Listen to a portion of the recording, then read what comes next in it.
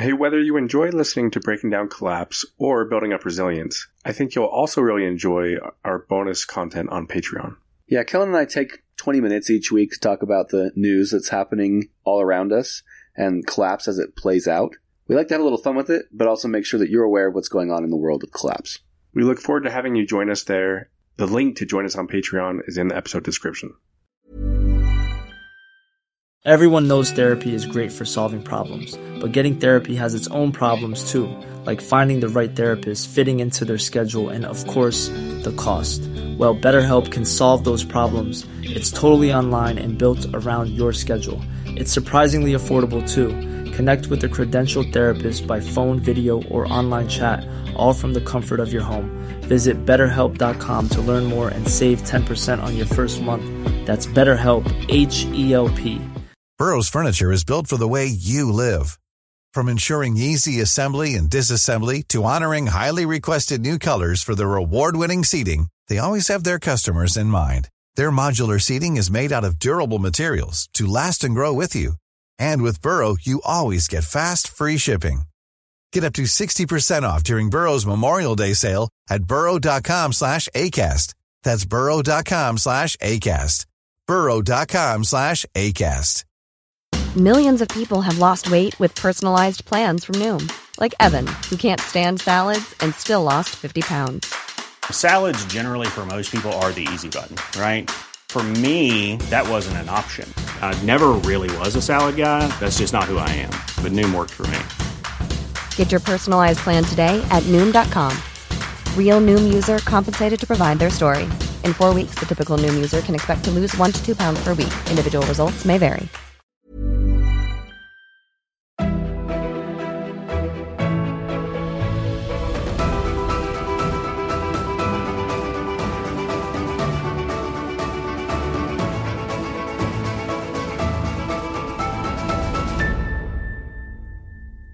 Kellen, there's a lot of debate, or talk, I should say, in the Collapse community, amongst collapse-aware people, about when will collapse happen. Of course, there's this discussion of the fact that it's already happening. Some people still think of it more as not necessarily an event, but a very short time frame when it all hits the fan and it all happens relatively quickly. Other people think it's going to be really far out. We've got decades and decades, looking at like 2080 and 2100 as the time frame when things get really bad. I tend to be somewhere in the middle, where yes, I do think that things will progress quickly, but that not necessarily that humanity is doomed within the next 5 years. We've discussed this, of course, at length at different points throughout the podcast. But the reason to bring it up is because what's interesting is to consider, as collapse progresses, who's going to lead us? At what points will I be at in my own journey? How old will I be? How old will my children be? Or my parents? I think in today's episode, we wanted to talk about the demographic that's likely going to be at sort of the prime age in their careers, in politics, in really deciding how we react to this challenge in the coming decades, between the years of 2030 and 2060. Yeah, some of the issues that we talk about, especially when it comes to like climate change, has an effect on the planet and, the global ecosystem, the environment. So I think I saw since 1970, we've lost 70% of wildlife populations. Unbelievable. And you think of all the deforestation and all the things that are happening there, like that's a major impact. But this podcast is about societal collapse, meaning societies, civilizations, people. And so I think understanding not only who's going to be experiencing collapse as it gets worse, but also trying to anticipate how will they react to it? What is their outlook on life? How a couple decades from now, who's going to be leading us through the challenges of collapse? Who's going to be driving innovations to try to save us? How prepared will people be? All of that kind of points us back to understanding the outlook of younger generations. Because, like you said, people have different timelines for what they expect with collapse. And although there might be some big drops along the way, it's likely going to take decades.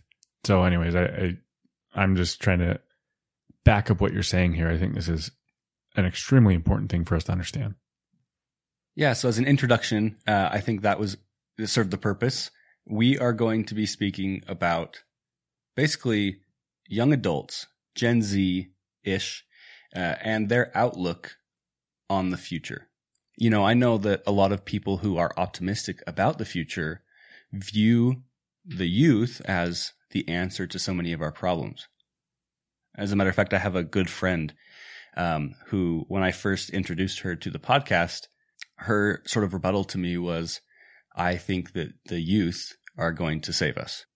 And, you know, I had to respect that response because, yeah, in a lot of ways, there are so many ways in which young kids are understanding the problems in a way that I never did growing up. They're paying attention, right? And we'll get into that here in the episode. I don't remember hearing talk about climate change in high school. And if I did, it was mostly being mocked. That may not be the experience of everyone my age, but that was my experience growing up. And I've talked to this friend again since, and she's as she's listened more to the podcast, she said that she tends to find herself agreeing and realizing that it may be too late for the youth to make the change that needs to be made in order to save us from collapse, and that's not in their power. But I do think it is fair to say that decisions that they make, the upbringing that they have, and their outlook on the future will greatly determine or change the course of what can happen and how it happens in the future, how we react, what policies are put in place. And so I guess with that, Kellen, let's talk about some of the studies and polls that have been done about the way that young adults are feeling. Great. And as we dive into this, we will be sharing a lot of numbers. I do want to just say there are all sorts of conflicting reports out there about how teenagers and young adults feel about the future. And that's because, you know, that's expected since different polls reach different populations with different parameters and they ask questions in different ways, right? Like of course you're going to get different results. But overwhelmingly, there is kind of a consensus in trying to determine the outlook of these younger populations. Another thing that I think is worth pointing out, you might hear us refer to the different generations, and sometimes I get mixed up on those. So just really quickly to define those, you know, we've got boomers, and boomers consist of anyone who was born from 1955 to 1964. So here we are at the beginning of 2023, right? But just going up through 2022, essentially anyone who's 59 to 68 years old right now is a boomer, give or take a year. Gen X is anyone born 1965 to 1980. And so, give or take a year, anyone who's 43 to 58 years old. Millennials were born 1981 to 1996. Current ages 27 to 42. So, Corey, you and I are millennials. Right smack dab in the center. Right. And then there's Gen Z, sometimes called Zoomers, born anywhere between 1997 and 2012.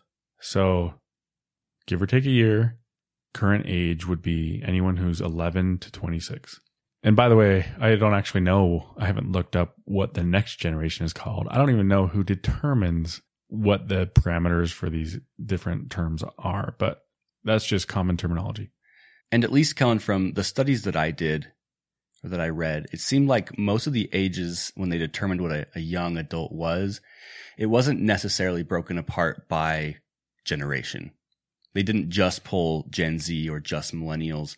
It seems like it was often broke down by like ages 16 to 24, or maybe 16 or 18 to 34. So some of the numbers that I know we'll be reading today might have some difference in the ranges, and we'll try and specify when that's the case. But, you know, if it's 16 to 34, that does leak into our age. You and I are 33.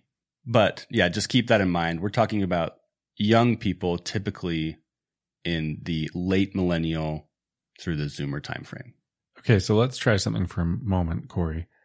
imagine that you aren't a millennial, that instead you're part of Gen Z, meaning that you didn't get to have this incredible childhood in the 90s. I didn't get the cassette tapes and the advent of DVD players. I feel like the 90s were fantastic. Wonderful times. Yeah, it really was pretty incredible. But again, the parameters for Gen Z, anyone born 1997 to 2012. So your childhood is going to be in the 2000s. And that's a pretty big range, right? We're talking about the difference of someone being 4 years old on 9/11 and somebody who was born 11 years after 9/11. Right. But if you land somewhere within there, just consider what you have seen during your formative years as you've been growing up. So, for example, during your life, you've been hearing a lot about climate change. You've been hearing things about how by 2030, we're going to be reaching these tipping points that will cause irreversible catastrophe. You've seen Greta Thunberg, or Thunberg, however you say it, kind of as this icon talking about how doomed we are with climate change. You've experienced the Great Recession and seen all of the political instability from that, and some would argue another recession since then. And many of them witnessed their parents losing their homes, losing their jobs, and experiencing the traumatic economic losses that came with it. Right. You have experienced a global pandemic, which no other generation had, right? Not since over a century ago. You've seen historic inflation and a historic decrease in buying power. You've been told that AI will likely replace 20 to 40% of jobs. You've seen a huge increase in school shootings. You've seen a lot of conflict around, racial injustice, a lot of social issues. You've been involved in this compulsive use of smartphones and social media and likely pornography. All of those have been on the rise during this time frame. You've seen really intense political polarization. Think of who you've seen from if you're Gen Z, from as old as you actually recognized who the president was. Think of some of what you've seen in the political arena. You've seen threats of war, and you've seen war taking place. You've seen really extreme natural disasters that seem to be increasing. And the media that you consume seems to be obsessed with this idea of apocalypse and apocalyptic scenarios. You've got, the Hunger Games and the Divergent series and The Walking Dead and Last of Us and Euphoria and all this popular content that is fueling this kind of hopelessness. So all of that is what has consisted of your formative years. How do you think that's going to impact the way that you view life? Yeah, I think what hits me the strongest is that we all probably think in terms of what's normal, right? Back to the good old days. And the older you are, the gooder the good old days were. And for Gen Z, they might have their version of the good old days, right? But all of those things that you just mentioned just grew up as normal for them. Even for you and I, who are 33 years old, smartphones, that was a revolution. We watched that happen, a technological advancement, right? For most of Gen Z, or probably all of Gen Z, it's just been a part of life from their infancy. They probably grew up with their parents filming everything that they did and posting it all over social media. That was not something I grew up with. And so that sense of normalcy in each one of those things that you just talked about does make it feel like, of course, that population of people is going to be more likely to view the future as negative because what they have known and what they have seen is negative. And we can make all sorts of assumptions about that, right? But let's actually dive into the data. Great. Well, let's start with the idea of climate change. So we're going to kind of go through some different categories and studies that have been done from polls based on how young people feel in these different categories.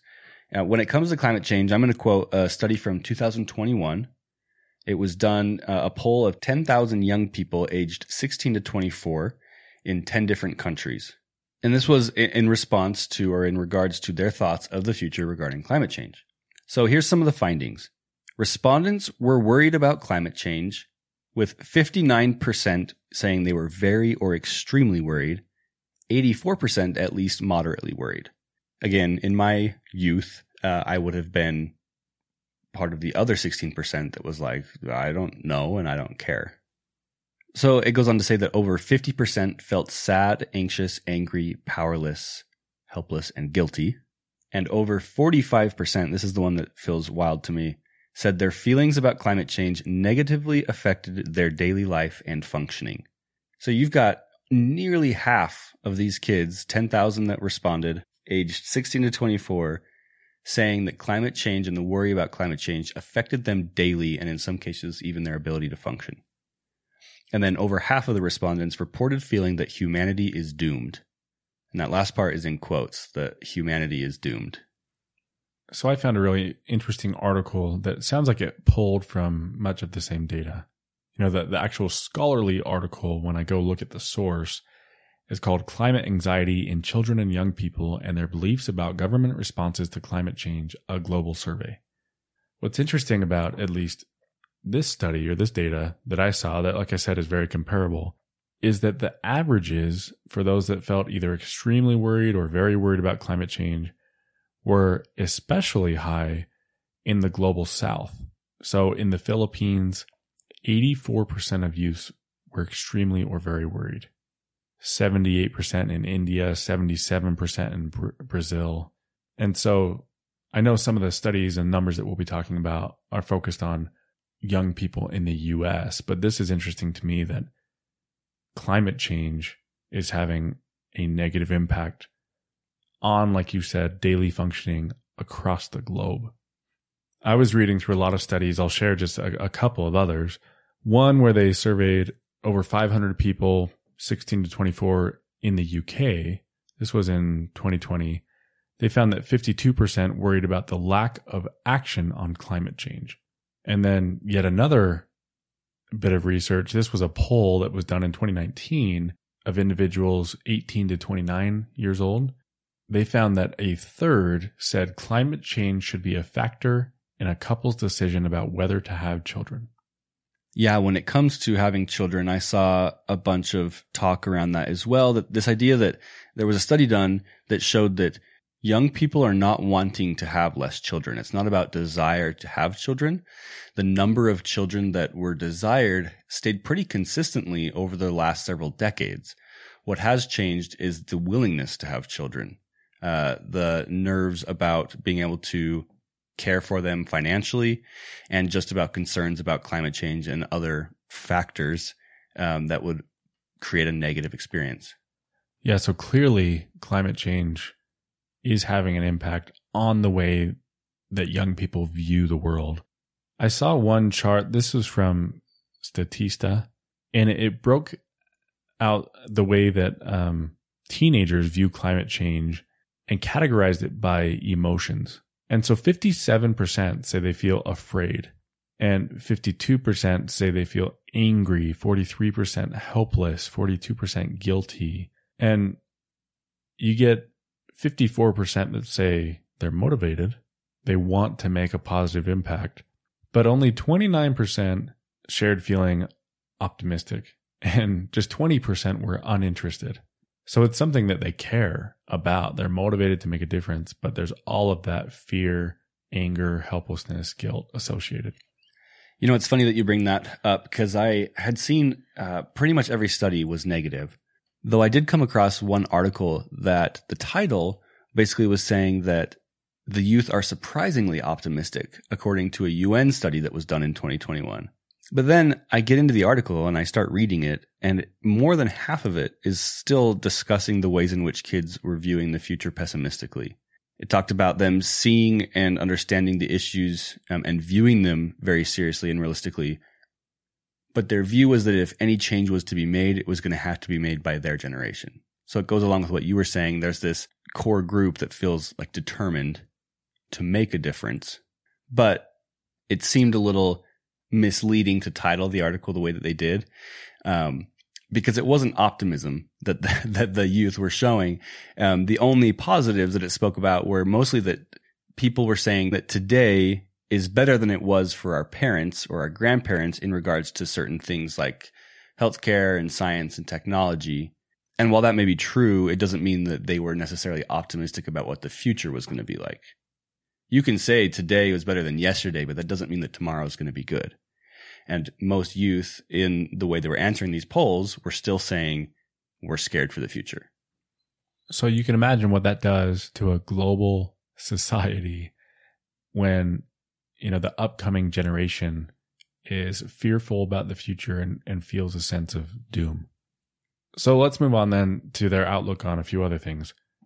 When you look at the economic situation and how financially optimistic young people are, a recent survey from Fidelity, they surveyed 2,600 adults between 18 to 35 years old and found that 45%, quote, don't see a point in saving until things return to normal. Wow. Again, that's almost half of people feeling that way. Yeah, and the article that was discussing this survey talked about how 18 to 35-year-olds instead are often choosing to just go spend their money, like feeling like it's pointless to save, things are crazy, so I'm just going to go enjoy. I'm going to go to concerts and get good food and travel, which to me is interesting because as I've learned about Collapse and my fears about the future have increased, it makes me want to save my money more than ever. Right. It's the opposite in for most cases, for most reasons. Right. And you and I fit within the demographic that was surveyed here. Another one that was interesting. And Kellen, if I might step in really quick, I wonder if that's due to understanding what causes collapse, right? And how collapse unfolds. These respondents aren't necessarily thinking about collapse in general, but they're thinking about how difficult the future is going to be, and maybe not thinking about this long grind of economic difficulty and the importance of having savings, right? They're thinking more of pandemics and things that cause immediate like upheaval, right? They're also seeing the government try and like help financially. Here's $1,200. Here's a suspension of your rent or your mortgage or your student loan payments. And I wonder if that's kind of influencing this idea that like, if there's financial burdens or financial problems, the government will just kind of aid in that. But obviously that's not a good long-term crutch. Yeah, feeling kind of propped up or having this safety net, I can see where that definitely would influence. And that's also not to say that like people didn't suffer financially during the pandemic because the government gave us $1,200. $1,200 is nothing in the grand scheme of things and how much people owed and how much financial pain there was.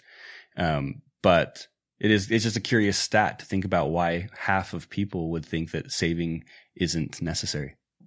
Well, another poll of a similar demographic here found that 48% say they are unable to move out of their parents' homes due to financial challenges. That's a lot of people living at home. Yeah, and although I've seen varying numbers, I mean, this one says 48%, which is a lot, almost half. That coincides with other numbers that I've seen. There's been more and more talk about this as we've seen inflation, as we've seen interest rates rise in recent years. There are so many people who are at a stage of life in which it would have in previous years been normal for them to move into a home, but they can't. They're either, like this one says, stuck at their parents' house, or they're perpetually renting. Maybe they can get into a condo or a townhome, but to purchase a traditional home as past generations would have seems impossible. It seems like even buying townhomes at this point is becoming out of reach for so many first-time home buyers. Everyone knows therapy is great for solving problems, but getting therapy has its own problems too, like finding the right therapist, fitting into their schedule, and of course, the cost. Well, BetterHelp can solve those problems. It's totally online and built around your schedule. It's surprisingly affordable too.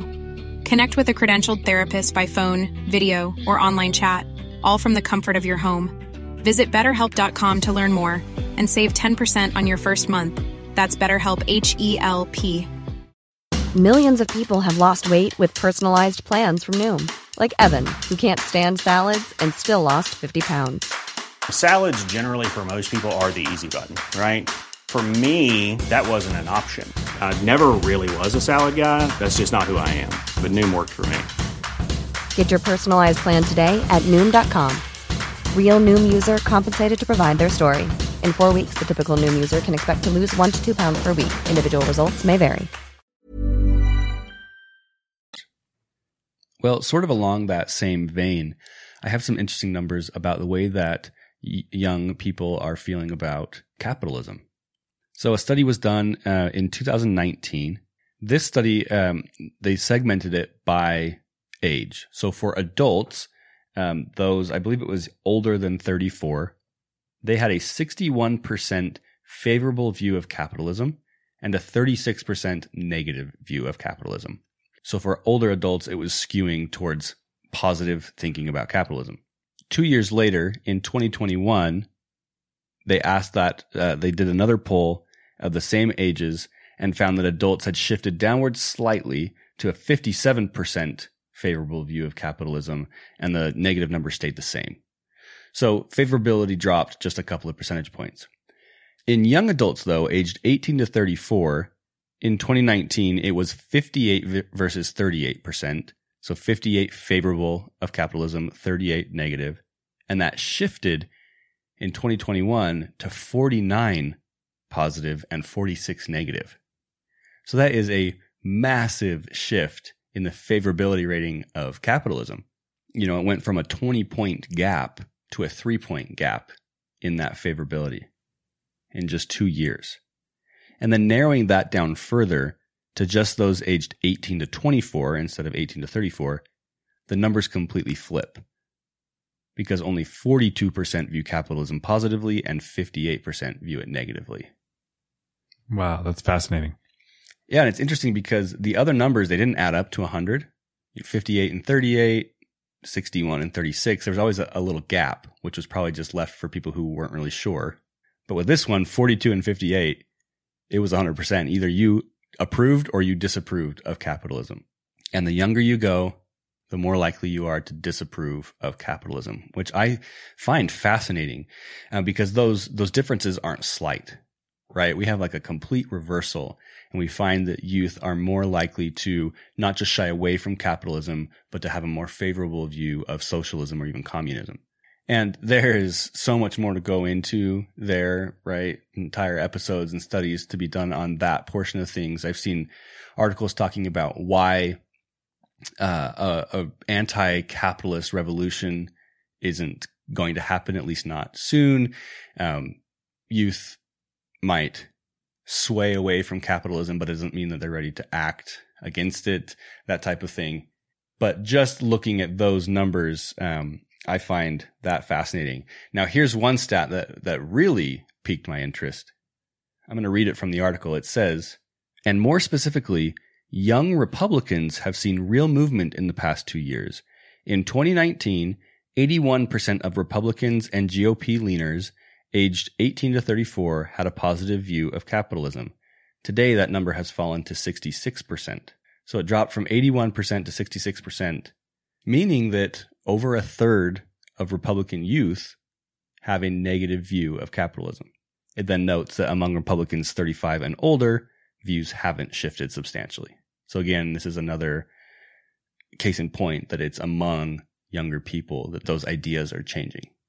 And assuming that trend continues, it's going to be so fascinating to watch as those generations get older, as they're more involved in the decision making, in creating policies, as the general population more filled with those voters is being swayed by those opinions, what will that look like for the system that we operate under? And, you know, for me, frankly, these numbers were fascinating to see just because the way I grew up, right? Socialism was a bad word. It was like a dirty word.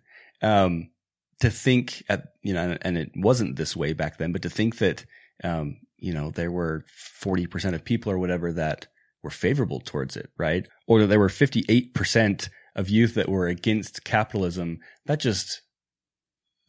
would never have occurred to me back then. And to hear that now, to realize how hated capitalism has become as people understand and see what it's doing is really interesting.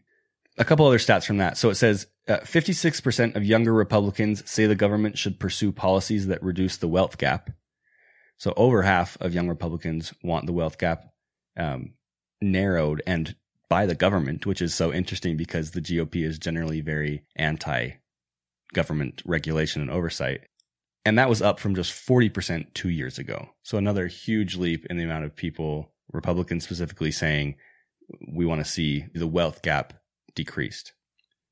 Which, one thing that might be strongly influencing that is the fact that just in recent years, the wealth gap has increased so much, right? So I think it's logical to see that kind of a shift.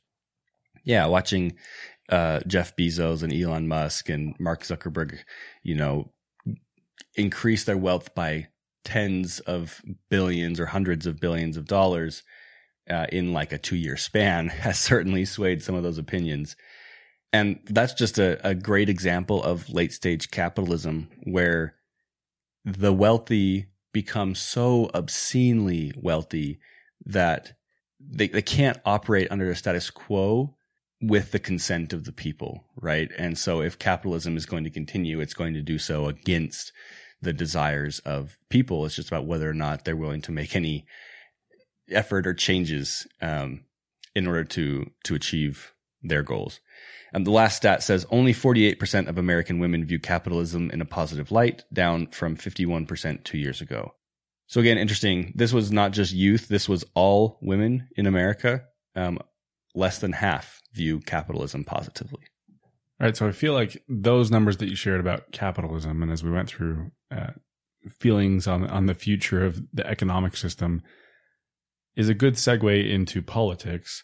A couple of studies that I looked at that were really recent, just published in 2022, gave me some very interesting insights. One of them is a national poll. They surveyed 2,631 Americans age 18 to 29. This was done by the Harvard Institute of Politics. They found 64% of young Americans have more fear than hope about the future of democracy in America. Like more fear than hope, right? Not just on the fence, not knowing which direction things are going to go, but like they seem to think it's more likely democracy won't exist in the future. Yeah, I saw similar numbers under a slightly different question, not so much about if democracy would continue, but if democracy was the right choice. If democracy was all it was cracked up to be, and if we should even be a democracy, which, I mean, we're a republic, but the idea of democracy in general. Well, another study, this was just really recently, the survey was done in November of 2022. There were over 2,000 respondents, age 18 to 29. They found that 55% say the country is going in the wrong direction, and only 16% believe it's on the right track. To me, that one's scary. Not that it's surprising, right? I'd probably fall within that same sentiment. But if you've got the majority of this demographic feeling like things are going in the wrong direction in our country, that tells me there's going to be a lot of appetite for change. Yeah, 16%. That's what, 1 in 8 or something? That's not good. So I saw some surveys somewhat in the same realm around trust in government. So since 1972, there have been polls regarding how much people trust the government. So they're asked basically if they trust the government always or most of the time. In 1972, it was about half of respondents that would say yes, and that was across all demographics age-wise. In previous decades, that has decreased by about half, with it now being around 25% of people saying they trust the government. There is, however, a significant difference based on the generations. So 28% of Gen X, 25% of millennials, and only 17% of Gen Z in 2021 trusted the government. So there was an 11-point gap between the trust in Gen X and Gen Z. And then from 2020 to 2021, most generations' trust in the government increased slightly. I guess that means older people approved more of how the pandemic was handled, while Gen Z fell from 19% down to 17%. And they were the only group to fall in the level of trust, except for the silent generation, which fell 1%. And this trend, we're not going to go into specific numbers, but it goes on and on, right? There's talk of like military enlistment and how the military is really struggling to get youth to join the military. We talked about birth rates declining a bit. Over a third of respondents in one survey of youth said they believe we'll have a civil war in the U.S. 1 in 3 feeling confident that there will be a civil war, a civil conflict. That's so many. Like that, 1 in 3. Wow. It's interesting that you talk about trust because as I was going through, I actually took a screenshot, a graph, a visual in which they looked at youth ages 18 to 29 and their levels of trust regarding a number of different topics or entities. They could select either trust, neither, or distrust. And so the way this graphic is lined out, you get to see the way it all stacks up and ranks. So what youth trust the least is large corporations, only 11%. What they trust second least, Congress. Oh, wow. Only 20% said they trust Congress. Which is basically run by large corporations. Next, only 23% said they trust major news media. And tied with that, only 23% trust the Republican Party. Oh, wow. Only 30% trust the president.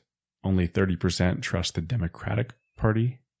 Anyways, I could go through all these. What they say they trust the most, 63% say they trust scientific research. And 55% say they trust peers and neighbors.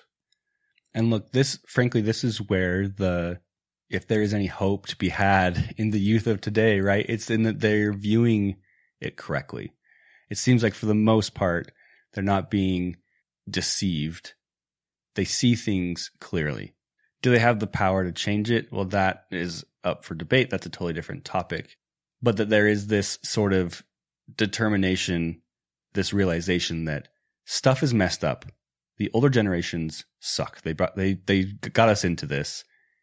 It's going to be up to us to do anything. At least there's that.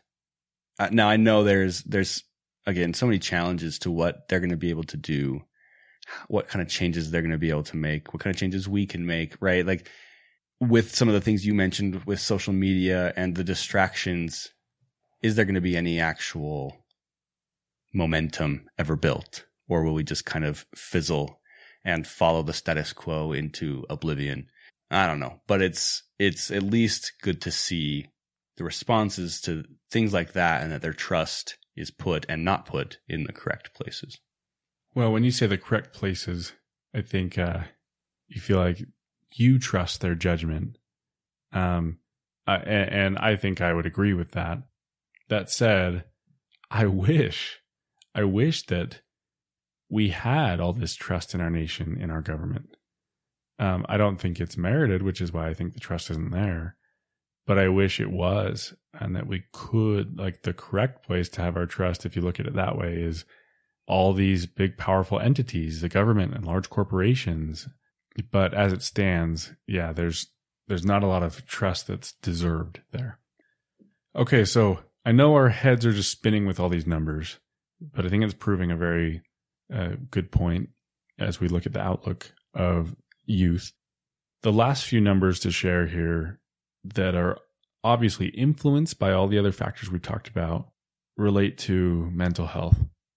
From the 10-year period between 2007 and 2017, the CDC reported that suicide was Gen Z's second leading cause of death, with a 56% increase, which to me is so tragic. A study from Cigna found 91% of Gen Zs reported feeling stress. 98% say they feel burned out. Another study by a group called Stress in America found 62% of women, 51% of men ages 18 to 34 were completely overwhelmed by stress. And one Harvard poll claimed that nearly half of Gen Z suffers from depression requiring clinical treatment. And even reading those stats now, after having already read through the research before, it's just so sobering to think that's the state of, like, you would hope that youth, children and teenagers, young adults, like, they should be the happiest. And the mental health there is just deteriorating, and it's having such negative impacts. To me, it's tragic. Well, and it's really no wonder when you consider everything else that we've talked about that they're dealing with, right? That they're understanding about the world from such an early age. It's no wonder that mental health is suffering as a result. All right. So to summarize at least the numbers that we've talked about, it's pretty bleak. The way that Gen Z in particular, or young adults, if you're including millennials, the way that they view the future in regards to climate change, in regards to the economic situation, in regards to politics, kind of just across the board. So with that, Corey, I've got just a few questions that I'd like to ask you. And I think all of us understand, like, this is just your opinion.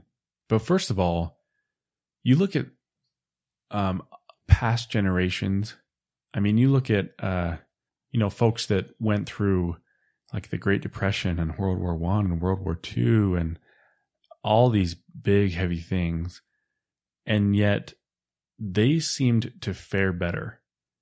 They didn't seem to have quite such negative impacts on their outlook on life, nor on their mental health. Some would argue what they went through is much harder than what young people are going through today. And so why do you feel like it's turning out worse for young people today? So I think a big piece of that question is around, like, their mental health, right? The way that they're responding to the trials. And part of me, on one hand, wonders if it's just that mental health is less of a taboo topic today than it was 60, 70, 80 years ago. I think of people who lived through the Great Depression and World War II and these terrible times, likely suffered greatly from mental health issues, from PTSD, but it wasn't acknowledged. PTSD wasn't even an observable condition, right? Which, yeah, I do want to acknowledge that. Like, those were very real trials that those generations went through. They didn't come out of it just feeling so happy about everything. But the perception, at least, is that generally they were much more resilient. They came out of it stronger on average.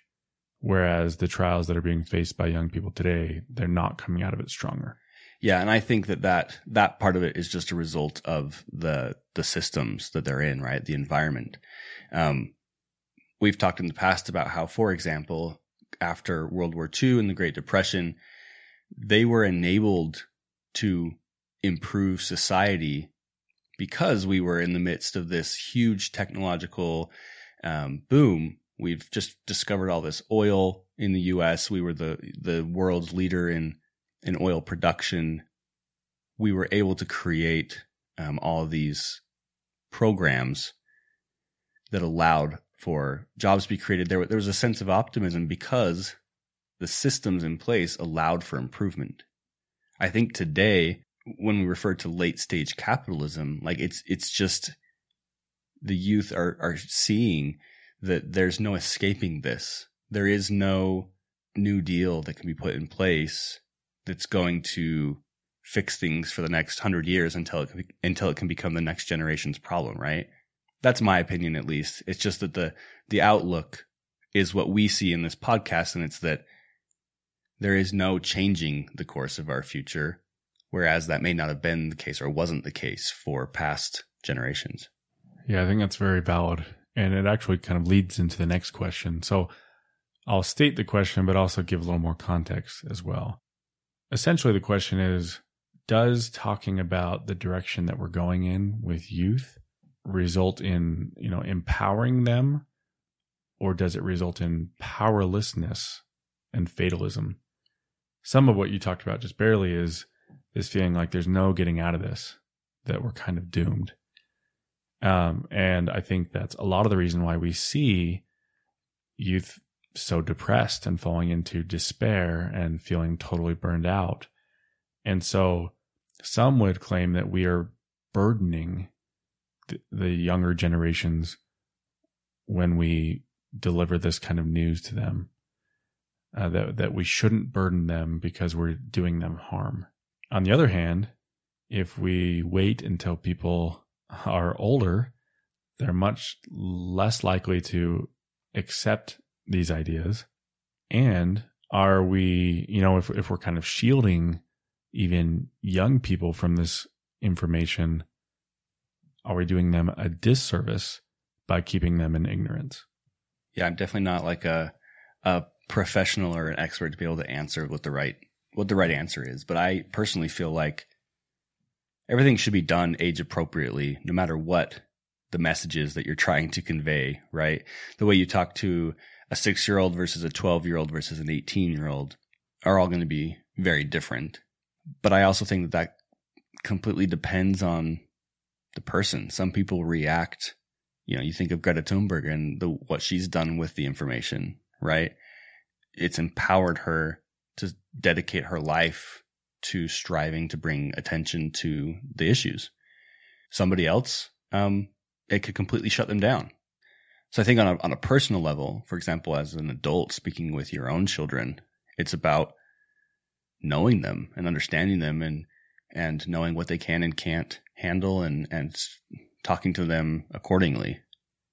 As a society, I think on a whole, it's neither right to try and hide information from our youth until they hit a certain age, but it's also not right necessarily to shove it in their face and down their throats.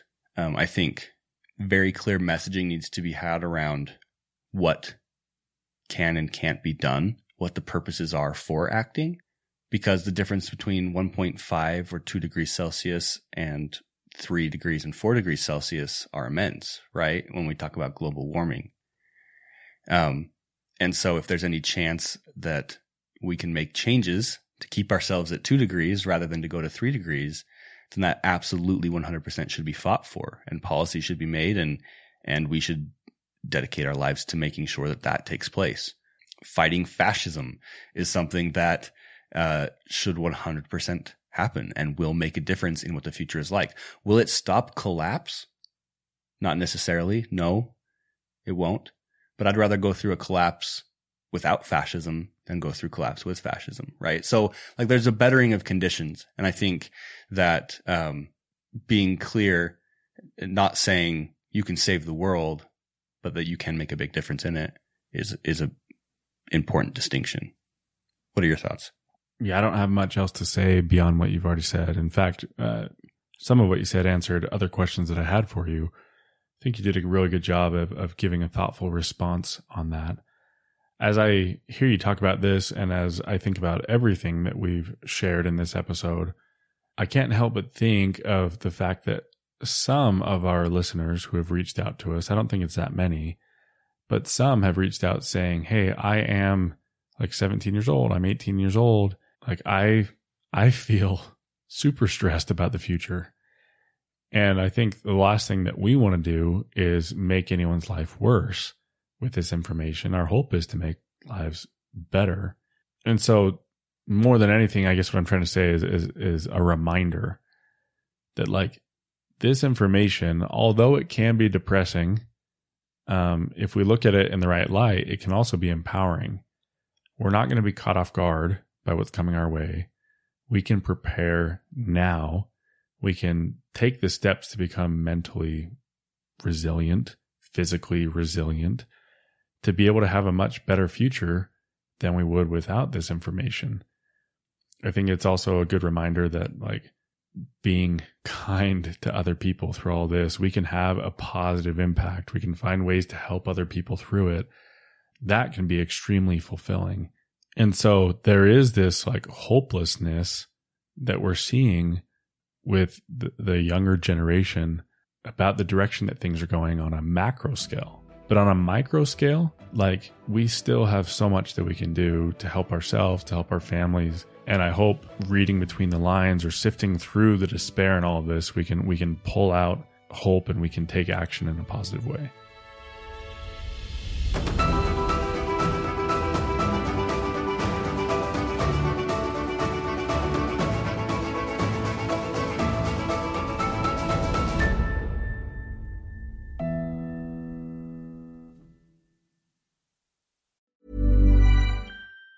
Even on a budget, quality is non-negotiable. That's why Quince is the place to score high-end essentials at 50 to 80% less than similar brands. Get your hands on buttery soft cashmere sweaters from just $60, Italian leather jackets, and so much more. And the best part about Quince, they exclusively partner with factories committed to safe, ethical, and responsible manufacturing. Elevate your style without the elevated price tag with Quince. Go to quince.com/upgrade for free shipping and 365-day returns. Planning for your next trip? Elevate your travel style with Quince. Quince has all the jet-setting essentials you'll want for your next getaway, like European linen, premium luggage options, buttery soft Italian leather bags, and so much more. And is all priced at 50 to 80% less than similar brands. Plus, Quince only works with factories that use safe and ethical manufacturing practices. Pack your bags with high-quality essentials you'll be wearing for vacations to come with Quince. Go to quince.com/pack for free shipping and 365-day returns.